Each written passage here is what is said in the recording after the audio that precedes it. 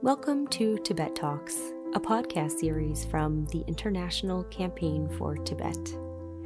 You're about to hear the recording of a live conversation from September 22nd, 2021. We hope you enjoy the show. And welcome to another episode of Tibet Talks. I'm Denchi Gyatso, and I'm pleased to be the moderator for this special session with our ICT leadership team.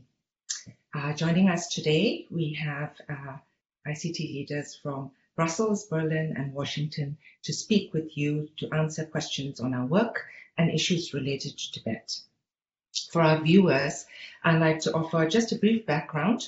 ICT office in Washington, D.C. was set up in 1988 after the historic visit of His Holiness the Dalai Lama to Washington, D.C. in 1987, when he presented his 5-point peace plan at the United States Congress.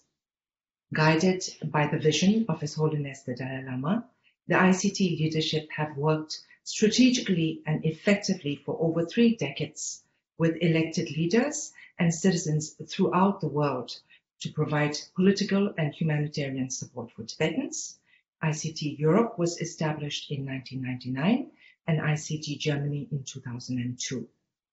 With that, joining us today to answer your questions and update you on ICT's work are our leaders from Washington, D.C., from Berlin, and from Brussels. Welcome, everyone. So to begin, I'd just like to give a brief introduction for our viewers. As audience, many of them have seen your faces and your names, but not quite familiar with your background. So I'll begin with Pujana. Pujana is interim president at ICT based in Washington, D.C.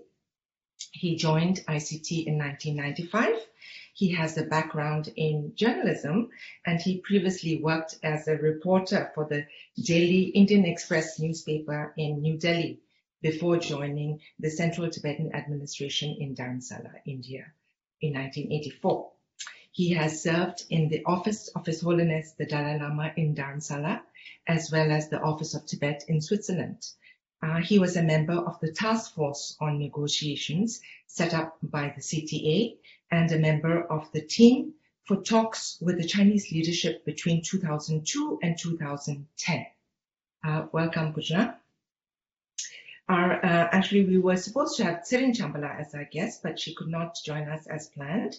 Tsirin is usually based in Amsterdam and serves as Executive Director of ICT Europe since its inception in 1999. But in our place, we are joined today by Vincent Metten. Vincent is EU Policy Director from our office in Brussels, which was set up in September 2006 and aims to interact with European institutions. Vincent has been in Brussels with us since 2007. Previously, he has experience as National Detached Expert of the Belgian Ministry for Defence to the European Commission, as well as having worked as coordinator for security and defence issues at the Space Policy Unit and for the non-proliferation of weapons of mass destruction. Welcome, Vincent. Thank you very much. And lastly, we have Kai Müller from our Berlin office. Kai is based there in Berlin and has been serving as Executive Director of ICT Germany since 2005. Before joining ICT, Kai served on the board of Amnesty International Germany and also worked as a research associate in the German Parliament. Since 2015, he has also coordinated ICT's United Nations initiatives. So Kai is a trained jurist focusing on international law. He holds a master's degree in political science, sociology, and African studies. Apart from international advocacy, Kai has organized support for the Tibetan children's villages in India. So welcome to Kai. And with that, for our viewers watching this live session, we'll be taking your questions for our speakers. So please post questions on the comment section of our Facebook live stream, or you can also email them to us at comments@savetibet.org. With that, I think we would like to begin by asking each of you if you could give a brief overview of the political climate for Tibet in your respective countries, and maybe also touch on some key actions or programs that your offices are currently working on. And I'll turn it over to Bhujana first, and then Vincent, and then Kai, please. Bhujana?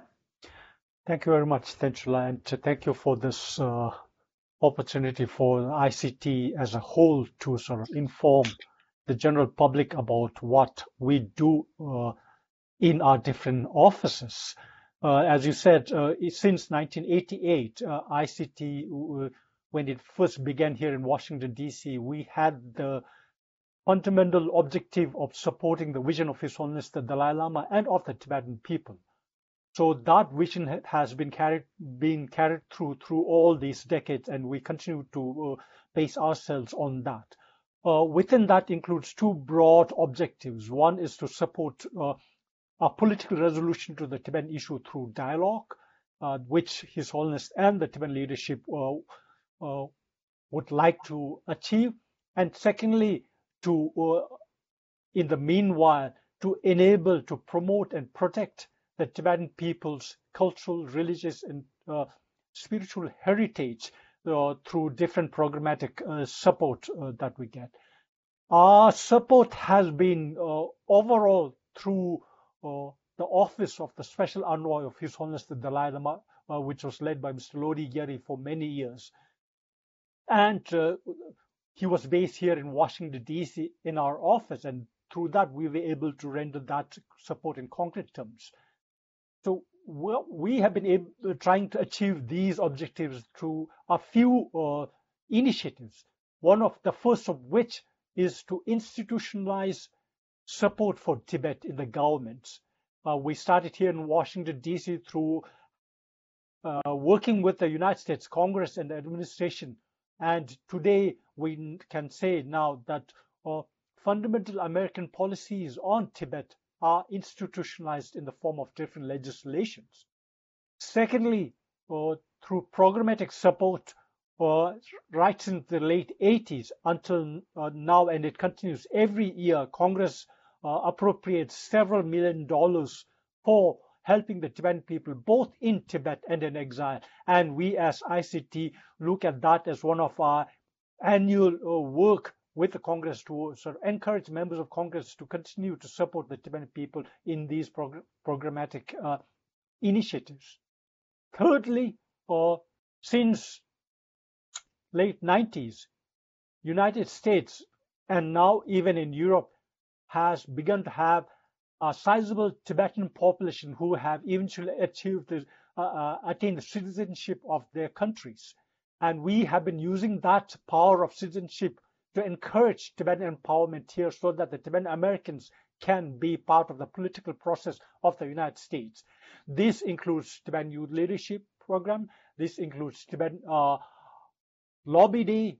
Actually, next week we will have this year's Lobby Day, although it will be virtual, on September 28 and 29. And we already have had sizable registrations from the different Tibetan associations and the Tibetan supporters here in the United States. Now, all these are aimed at having a proactive policy by the Biden administration here. And that leads me to the political status of the situation of Tibet here in the United States currently. Currently, the Biden administration has, through legislative mandates, the obligation to work on promoting dialogue for Tibet, has also the legislative mandate to support the Tibetan people in different ways to encourage their religious freedom, spiritual heritage, and more importantly, through the most recent Tibetan Policy and Support Act, to ensure that on the issue of Tibetan religious freedom as it pertains to the issue of Tibetan rights to selection of reincarnation process, the United States' position that it is only His Holiness the Dalai Lama and the Tibetan Buddhist community who have the mandate and who have the authority. That has to be ensured by the United States. And we are currently working with the Congress and with the administration to see that the Biden administration follows up on these mandates, as well as on the commitments made by then presidential candidate Joe Biden in September of 2020, in which he said that promoting dialogue on Tibet will be one of his priorities, and working with His Holiness the Dalai Lama will be part of that priorities. So currently the Biden administration has a policy on China that says that will be competitive when it should be, collaborative when it can be, and adversarial when it must be. Now, that within that policy framework, we would like to see that the Biden administration be proactive on Tibet. And right now, there is no special coordinator for Tibetan issues who has been designated in the State Department. We hope that the Biden administration will do it soon. President Biden himself has committed to appointing the special coordinator, and we hope that once the special coordinator is in place, the Biden administration will be proactive in encouraging dialogue on Tibet. Thank you. Thank you, Pujala. Turn over to Vincent. Please go ahead, Vincent. Thank you, Tenshu, and I'm happy to be with my colleagues here today in this discussion. I will give some, I will address the EU-China relation and how Tibet and human rights, the space given to our issue in this relationship. With three remarks. The first one is that Europe here, it's not a monolithic bloc. There are 27 member states. They have different political sensitivities and approaches toward China. Some countries are more sensitive to human rights. For instance, the former communist countries of Eastern Europe. And this is certainly allies for us. We see also that some countries like Greece or Hungary have closer link to Beijing, essentially because of economic ties, and sometimes are blocking EU statement at the Human Rights Council session. So there is a lack of unity and coherency when it comes on sensitive issues in China, like Tibet, Hong Kong, Taiwan, or Xinjiang. China is also using a divide and rule strategy here. For instance, you have a group that is called the 17+1 cooperation group, which became recently the 16+1 because Lithuania decided to exit this group. And it's composed of some EU countries, not all of them, but I think it's not very useful for this European unity. And also when there are tensions between China and the EU, for instance, China is going to national capitals, for instance, to invite ambassadors or diplomats Beijing to visit Xinjiang or Tibet.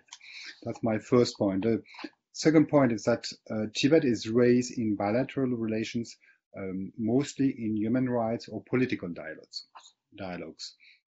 So in general, when a country has a human rights dialogue with China, which is the case for some of them, it's a few of them like Germany, the Netherlands, the EU, but also Switzerland and the UK for Europe. Tibet is normally always on the agenda, including between when you have EU-China human rights dialogue, you have some individual cases of prisoners that are raised, including Tibetan cases that we also contribute to, for instance. When sometimes the problem is that some European countries are hiding behind this EU-China dialogue not to raise human rights, saying, oh, there is a EU-China dialogue so on human rights, so that's where issues are discussed, and so that's a little bit unfortunate. It should be also raised at a bilateral level. In some countries, you also have human rights ambassadors, like in France, in Germany, in the Netherlands, in the EU, which is a good thing. I think it should be expanded also. In the EU, for instance, this role is devoted or fulfilled by the Special Representative for Human Rights, who is Mr. Gilmore. His predecessor, Mr. Lambrinidis, has been to Tibet in 2013, and we have also contributed in terms of briefing and information before the visit. And we hope that the current High Representative, Special Representative, will also pay a visit there.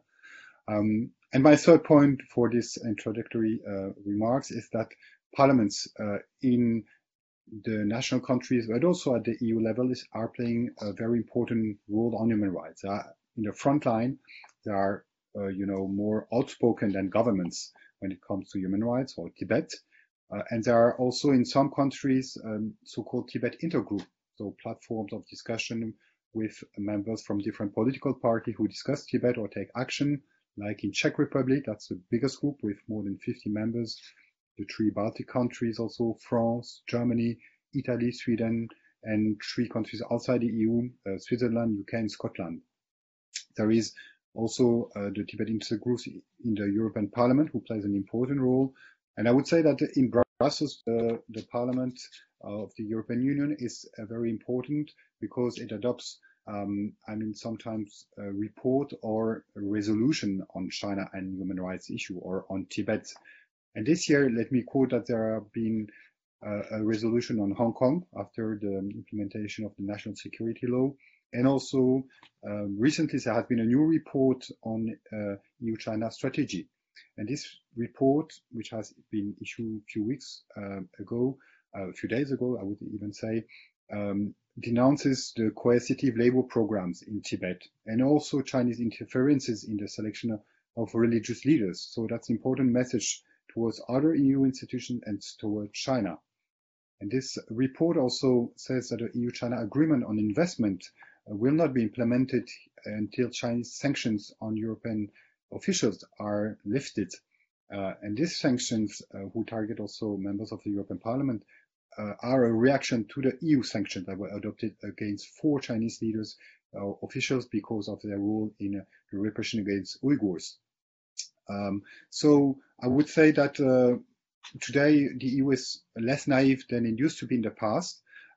China is simultaneously depicted as a cooperation partner, but also as an economic competitor and as a systemic rival. And this is a new expression, I think, that has irritated very much Beijing.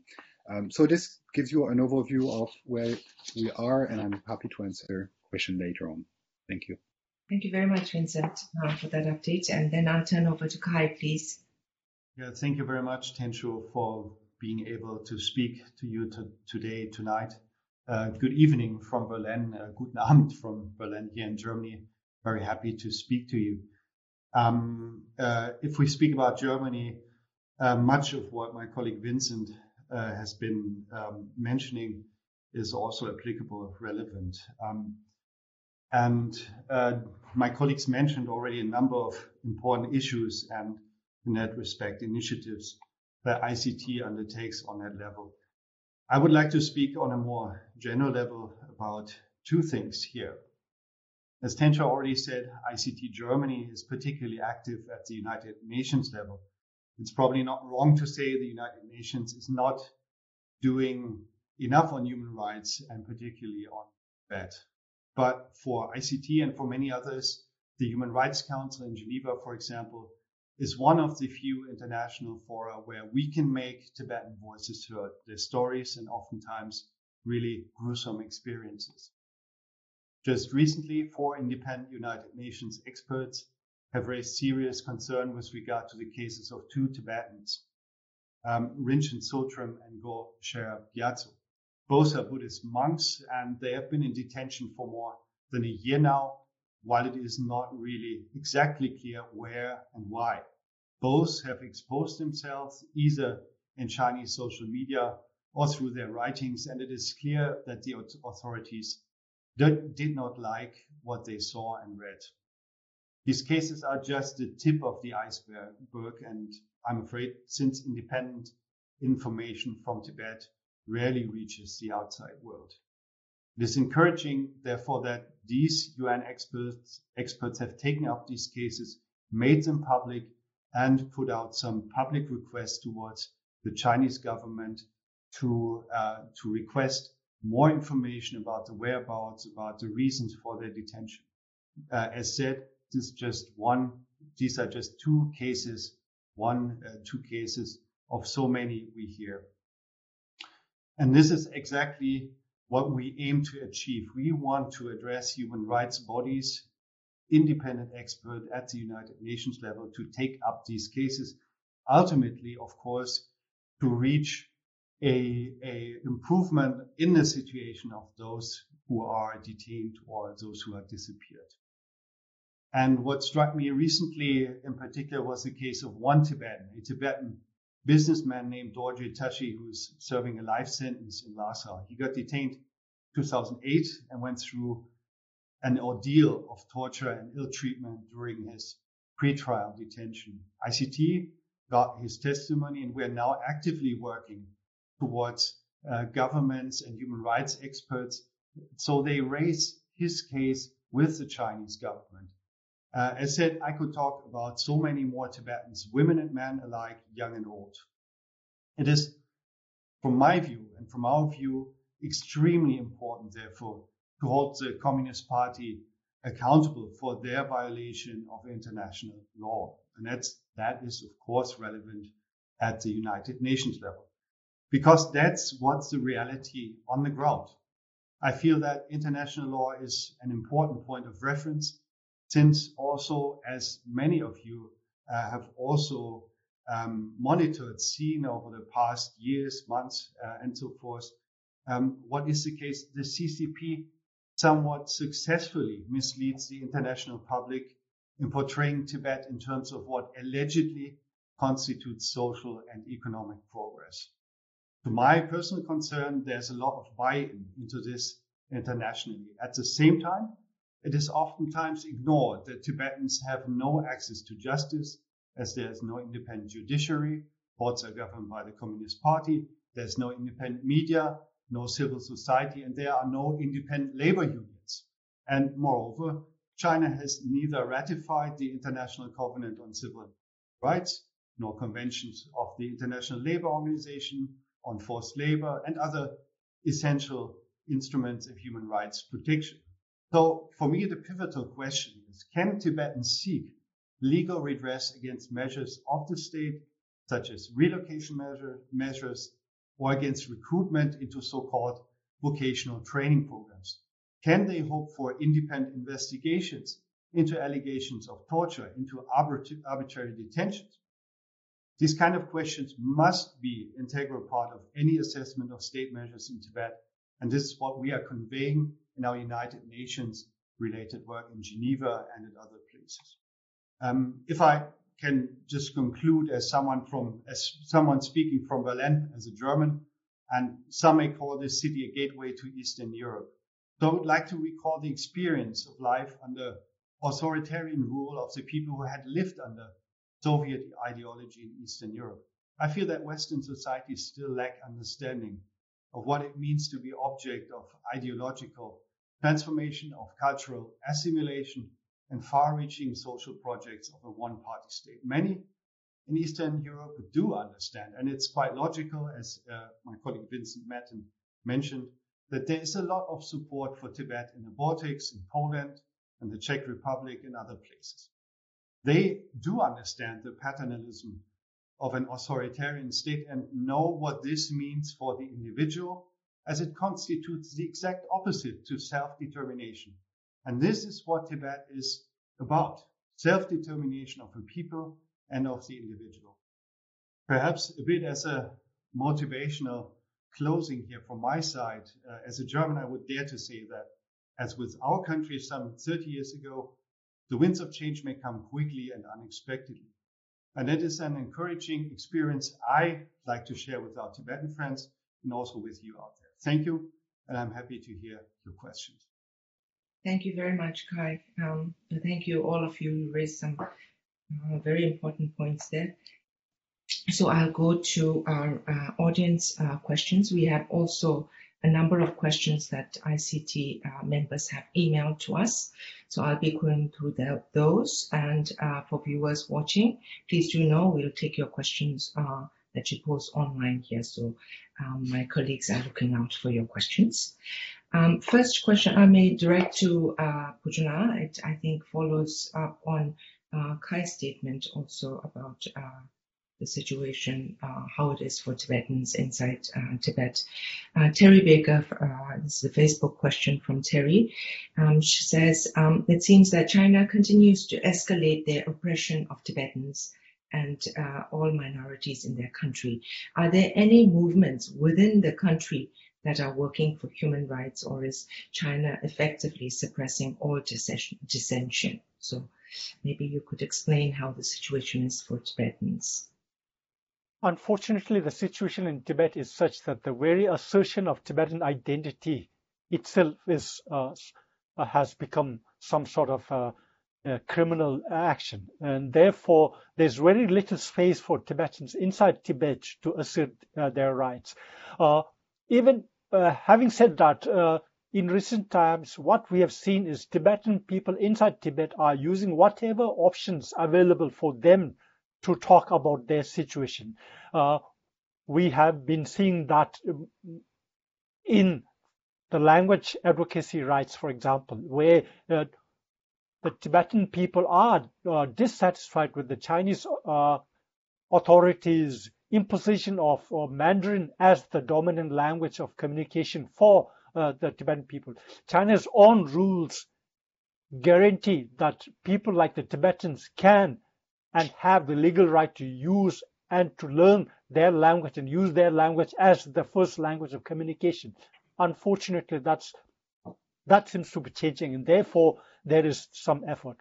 Other than that, on the fundamental human rights issues, unfortunately, leave alone being able to assert themselves, the Tibetans in Tibet are not even able to communicate these to the outside world. So unlike, for example, even in the case of the Uyghurs, where they're able to get information from East Turkestan, as they call Xinjiang.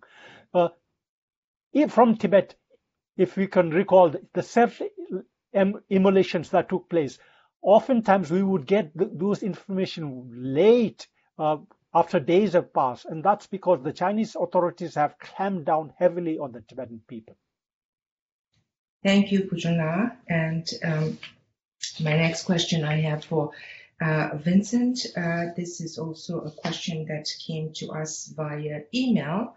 It says, the ICT and the Tibet movement have campaigned for the appointment of a EU special coordinator for Tibet over a decade, but we have not seen an outcome yet. What real commitments and messages are you getting from EU countries? Do we change tactics, and if so, what and how? This question comes from Tsirin Pasang from London. Indeed, and ICT was also amongst those who asked to have a special coordinator for Tibet in the past. We've been lobbying for that, but we a little bit stopped doing so when a special representative for human rights was appointed, because we saw that this person would be responsible for human rights worldwide, and we felt that there was no willingness on the EU side and member states to appoint a special coordinator for Tibet anymore, saying, well, you have this person, he has the mandate for Tibetans, for Uyghurs, for all the also ethnic groups in China. So I think that's this position is very important, and as I mentioned in the introduction, Mr. Lambrinidis was the first special representative to visit Tibet in his official capacity. I think he did a good visit on the ground, but it was not followed by very concrete outcomes, and there was nothing concrete actions that was taken by the EU afterwards. So I think this is something that should, I think the current special representative for human rights, Mr. Gilmore, should also visit Tibet and ask to access the region. And this is also the position of the EU, that there must be an access for foreign leaders and diplomats to the region. And so we invite him to go there and see what he can see with his eyes, and also prepare correctly the visit. I think that's an important request from us. Thank you, Vincent. Now I have a question for Kai. Kai, this question is regarding the COP26, and the question is, what is ICT doing regarding the upcoming COP26 climate conference in Glasgow and the issue of climate change in Tibet? And joint in tagging on there, we have another question, Facebook question on that same topic, asking what kind of joint collaborative efforts, lobby activism do you see or recommend for Tibet support groups, NGOs, and the CTA to take up with regard to Tibetan environment and climate change? COP26 is of course, a very relevant occasion for the international climate movement. And I would always suggest not to just merely look at this very conference, COP26, which is the culmination of discussions, of discussion rounds, of meetings that have happened already before in this very context of the climate convention. So actually what should be considered is being, of course, somewhat present at the COP26 as Tibet groups to raise our flags. But at the COP26, there's not going to be a discussion about country-specific issues. So this is an opportunity of raising the Tibetan flag, if you will, and to create connections, to also create more awareness about the Tibet issue and the relevance of climate change, environmental problems on the Tibetan plateau and also beyond the Tibetan plateau in the Himalayan area. So actually, instead of just merely looking at one specific conference where so many issues are going to be discussed and in a very controversial way they're going to be discussed, the Tibet movement should look at a long-term strategy to address these issues and to find ways to educate the larger public from the Tibetan experience.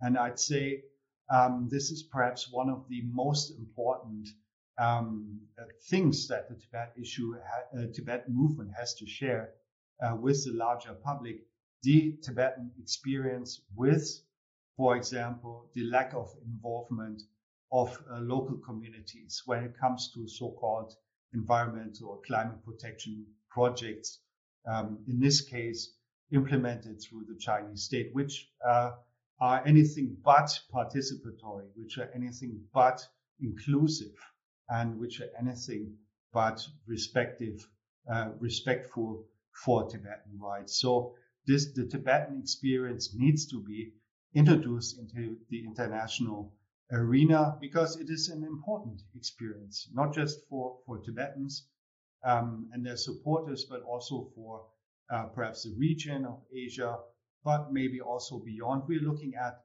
what it means actually, what are feasible and effective ways to protect the climate, and this cannot be done without the really active involvement of local communities. With regard to corporations, I would say it is important to look at also other stakeholders who are also suffering from climate change, but also stakeholders who are in a somewhat similar situation. And here again, I'm thinking of local communities, of what others call so-called minority situation and rights. We know Tibetans are not a minority in their own country, and this is a strategic approach that should be sought. Just thinking beyond the Tibet world, making the case for Tibet by offering added value for others. And I think it is indeed a valuable experience, a negative experience as such when it comes to Tibetan rights and results on the plateau, but it is a valuable experience that can be shared. Absolutely. Thank you, Kai. With that, I'll go to a question emailed from one of our members in Netherlands. And the question is, do you have any idea where the Panchen Lama Gindu Chögyinima might be? Unfortunately, we don't have any information. ICT was among the first of Tibetan advocacy organizations taking up the case of the Panchen Lama when he was detained in 1995. And we were successful eventually in having some information given to the United Nations about the Panchen Lama. The Chinese have since been adopting the same sort of position, namely that he is fine, his family, and he doesn't want it to be disturbed. So that is what the Chinese authorities have revealed so far. But on the issue of the Panchen Lama, what is important is that even under Chinese laws, he is an adult and he can speak for himself. And if he or his family so desires to remain private, they should be free to say that themselves, rather than the Chinese communities Chinese government trying to speak on their behalf. And that makes us particularly, leave alone the political aspect of it, as religious followers, us people we are concerned whether he may still be living or not. So therefore, that is the situation on the Panchen Lama. Thank you, Bujana. And then next question, maybe Vincent, you could tackle it. It says it's regard the recent disregard of Hong Kong's autonomy, which was guaranteed in the UK-China joint declaration, has attracted global attention. Overwhelming majorities of Hong Kong people are now keen to oppose the CCP regime. Those who fled Hong Kong are regrouping in Western countries to fight back. Taiwan is believed to be the next target under President Xi Jinping's leadership. What opportunities do you see for the Tibet movement in forming a stronger, more well-coordinated alliance with other stakeholders, including Chinese overseas democracy advocates and dissidents? That's a complicated question. I think that there are, in a way, we are all on the same boat. I mean, all the people from Hong Kong, in the Uyghurs, Tibetans, and Chinese dissidents abroad all want the same. It's to have a democratic country where they can, travel safely, where they can express themselves, where they can gather, and so on. So I think it's we have all the same objective, is to fight and to the Chinese communist regime rules, policies. Of course, we also have then different sensibility, different approaches. I mean, Tibet movement and Uyghurs have the same goals, but have different ways to do it. There are local specificities.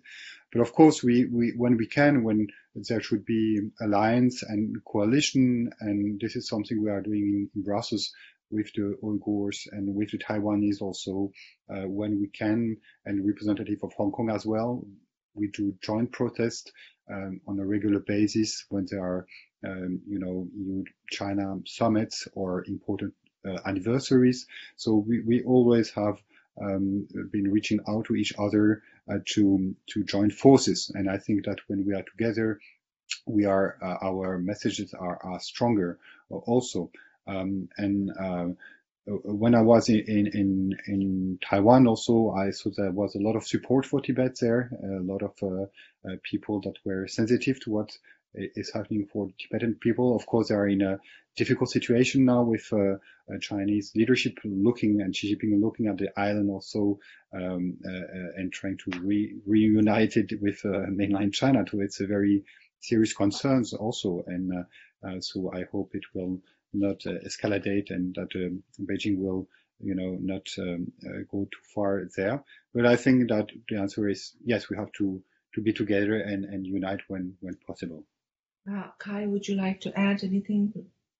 Yeah, I would just like to resonate and underscore what Vincent has just mentioned. I think my experience over the past 3 or 4 years has been as such that there has been more cooperation with Hong Kong activists, with Uyghurs, with others who are really affected by this more assertive, more aggressive CCP policies in the People's Republic. And I find that quite encouraging, actually, because more often there's common ground, despite differences. Of course, the situations are different, but I think there is a greater awareness, and this also resonates with civil society, for example, here in Germany, which has been more alert in terms of CCP influence operations, if you will, in a whole array of areas in education, academia, in media, in business, in newspapers, and so forth.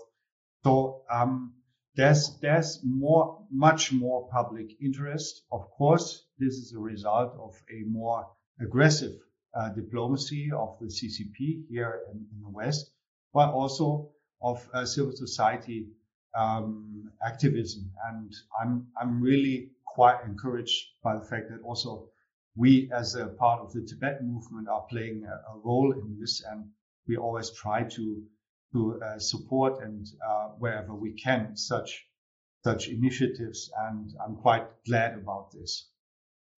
Tagging on to your comments there, Kai, how can the Tibetan movement be more coordinated in tackling this? We have another question on a member from Netherlands asking about writing opinion pieces for newspapers and letters to editors, and he says that the general Dutch audience knows very little about the situation for Tibetans in Tibet, and that Tibet is occupied and a colonized country, and what can be done. So maybe you could address that as well, Kai. Yes, it's of course a very important question. I think in times of social media and the internet, I think it's one logical step to express views or to sort of inform or forward information about events, development in Tibet on that channel. But I understand not everybody prefers being around in social media. So newspapers still play an important role in our public awareness building. So I'd say it's always worthwhile to approach newspapers, because they live also from readers' interaction. So anyway, just regardless what is a viable avenue for just a normal person on the street or whoever who is interested, it should be pursued. I would encourage everybody to reach out to stakeholders that are within their reach, so to speak. So I'd say it is with regard to information about what is known about Tibet. It is in fact a serious problem, because we do have the information lockdown from Tibet. That means no independent reporting can take place from Tibet. If journalists or diplomats and whoever can enter the TAR, for example, Tibet Autonomous Region, it's a scripted tour, and nobody is able to speak freely. That is not unfettered access. Needs to be clear.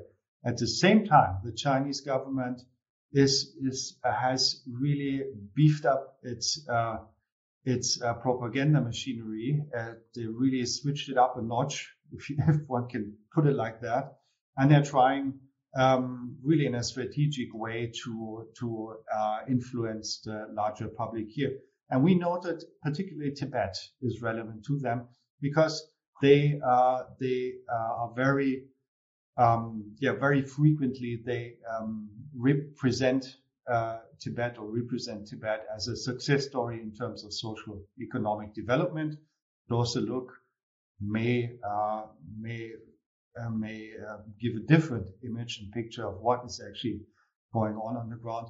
But we find that it's a danger for the larger public, the information, the influence operation of the CCP here in the West. But again, as more awareness here in the West about what is going on, we as ICT here in Germany, and also I think in Belgium and in France, have been writing to newspapers whenever there was a so-called advertorial which has been placed by the Communist Party in some respected newspapers. This happens more often, unfortunately, but we find that public pressure helps, and that some newspapers, media and information channels here in the West are becoming more aware of the issues that are connected to such advertorials, to such information spreading.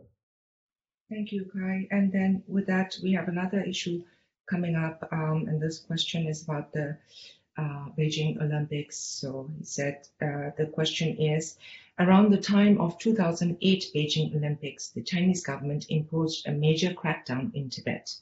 With the Olympics returning to Beijing in a few months, do we need to worry about another crackdown? Also, how can we use the Olympics to pressure the Chinese government to stop its repression in Tibet? Maybe Bujana, you could take that. Yeah, I think that our experience shows that the Chinese government will take every and any opportunity they can to strengthen their control over the Tibetan people. As we speak, there have been detentions in Eastern Tibet, where an ICT had issued a statement about our concern at those detentions, how these may be part of China's own longer strategy to sinicize the Tibetan people, so that the very identity of the Tibetan people no longer is there.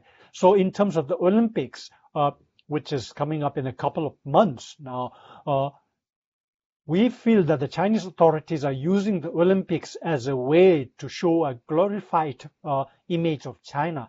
And we don't want the international community to accept that without questioning China's abuse in Tibet. And that is the position we have. Whether or not they may crack down on Tibet prior to the Olympics, it's less likely that they'll do it because of the Olympics, but it could be more to fulfill their long-term strategy. Thank you, Bujana. Next question, maybe I pass to Vincent. Vincent, the question is, last year, the United States passed the Tibet Policy and Support Act, stating only the Dalai Lama and Tibet Buddhist community can decide on his succession. European leaders have expressed similar beliefs. What more can be done to protect His Holiness's succession from China's interference? And in connection with that, there's another question that says, do you think EU leaders will push for similar law, such as the United States Tibetan Policy and Act, that also speaks to the succession of the Dalai Lama? Is this a focus for ICT offices in Europe? And what can the public do to support it? So maybe Kai, you can add in also after Vincent. Thanks. It's a key issue, of course, for the future of Tibet. We have been working, ICT, all our office, to really have to push member states and governments to take a public stand on it, saying, that it's important that Tibetans themselves, the Buddhist community and His Holiness, decide the future of succession of leaders, of religious leaders. So far in Europe, there have been several governments who have taken such a stand, as in Germany, in Belgium, the Netherlands, and also in the EU. The High Representative, Mr. Borrell, answered to a parliamentarian question where he said it's up to Tibetan Buddhist community to decide about their future leaders. But it's only, I would say, a reaction to a question. I think it would be very important that there should be a statement on behalf of all member states saying the same. So that's I think so there is still way to go and more to be done by the EU member states. Can there be a law in Europe? I mean, the way EU function is very different than in the US with all these aggregated member states. So I don't think we can have a law as such, but I think we should have certainly statements, proactive statements, and also, I mean, we could think about there is an EU now a sanction regime for violation of human rights or human rights serious abuses. This could be also the position of ICT is to be used in case of interferences against the succession of His Holiness. I don't think that today it will be used as such, but if in the future serious things develop, I think this should be considered by the EU.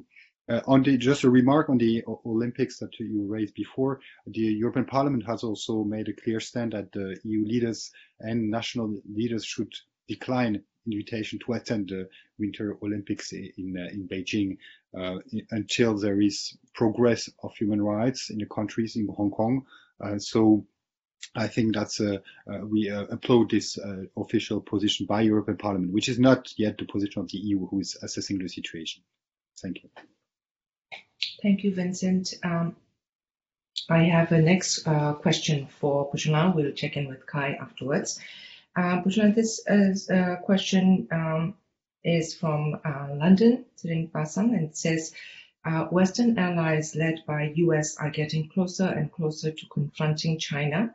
The quadrilateral security dialogue between the US, India, Japan, Australia is seen as a major strategic development to confront China in the Indo-Pacific region.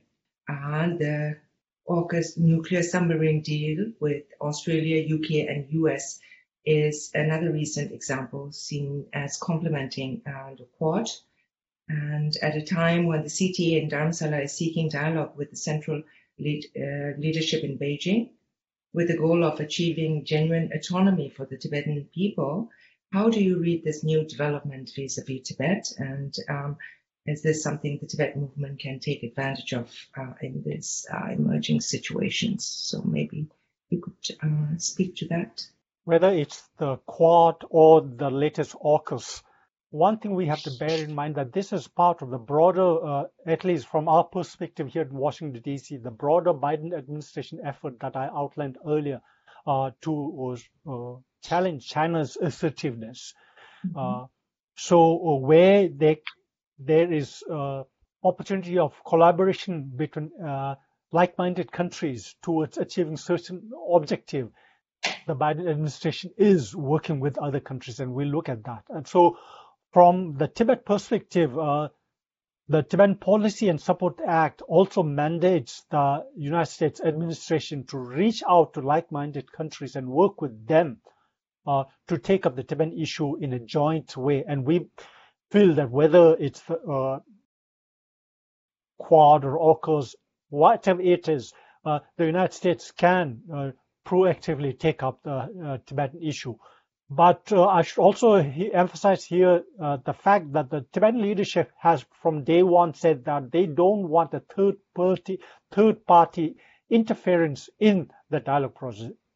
Dialogue process can be encouraged, but eventually it is between the Tibetans and the Chinese that the issue has to be resolved. Thank you, Bhujan. Kai, I think we have you back online. Could you address the earlier question about do you think EU leaders will push for similar laws as the Tibet Policy and Support Act? And is this a focus also for your office? Yes, thank you. I think one major difference between the US and Europe, for example, if you look at member states of the EU, Germany, for example, is the fact that the Europeans are shying away by and large. There has been a development this year at the EU level, of course, but the EU has been shying away from taking consequences from human rights violations, from policy issues of. We have some connection issues there. While we get him back, we can turn to our next question in the meantime from Julie Beer from California. And the question is Nepal still blocking the border to Tibetans? And maybe an update on Tibet situation for Tibetans in Nepal. Could I turn to you, Bhujan? Yeah, on the situation of Tibetans in Nepal and Nepal's policy on the Tibetan refugees that come out of Tibet. Unfortunately, since 2008, the annual flow of refugees from Tibet through Nepal to India has dwindled. And we learned that just this year, there are hardly less than 6 or 7 Tibetans who have been able to come out, escape through Tibet through Nepal. That's firstly because the Chinese authorities have imposed stringent border security control measures. Secondly, because they have been pressuring Nepal to not to entertain Tibetans who come out of Tibet.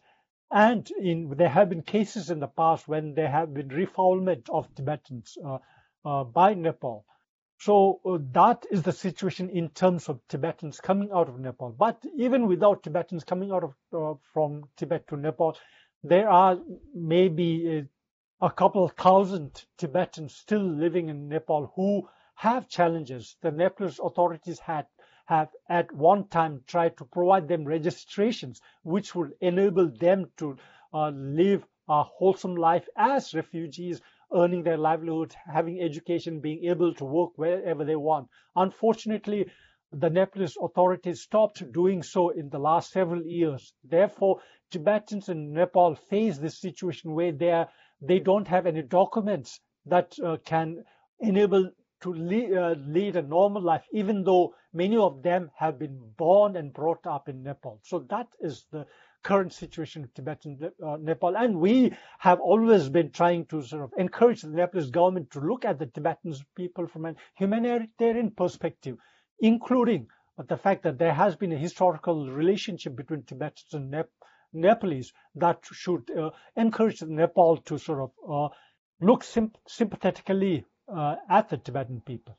Very briefly, one additional remark is that ICT with its partner FIDH, the International Federation for Human Rights, has submitted a report on the situation of Tibetans in Nepal for the Universal Periodic Review of Nepal this year, and we were also just reflecting what Bochung said about the difficulty for Tibetans in Nepal to live there, the statues and so on. So we have a recent document on it also. If some of the people watching us would like to we can provide it.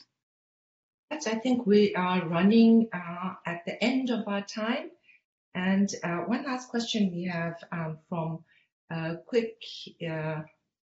one of our members, a volunteer who usually comes to our office all the time. We miss seeing you, Greg. But the question from Greg is, how can members be more involved? He says, of course, aware of Lobby Day, but otherwise, how can members or volunteers be more involved on Tibet? So maybe you could address that. If I may, I think any and everything that an individual can do to spread awareness of the situation in Tibet and to see that while the Tibetan people continue to face these human rights issues, whether it's through writing blogs, social media outreach, addressing their members of parliament wherever they are, and if you are in the United States, to be part of our virtual Lobby Day next week when we will have a Lobby Day outreach to members of Congress. These will be helpful to the Tibetan cause. Thank you, Bujuna. And with that, we are just about out of time. So I'll say thank you to everyone tuning in today. We hope you enjoyed the conversation and learned something. I feel really grateful and lucky to be working with wise and wonderful human beings at our leadership at ICT. And I thank all three of you for joining us today. And I'm sorry we missed Sunla, but that would have been nice to have her as well. And we lost Kai at the last minute, but thank you, Kai, as well. And I will say we'll be tuning off now. We'll be back next month with another episode of Tibet Talks on Thursday, October 14th.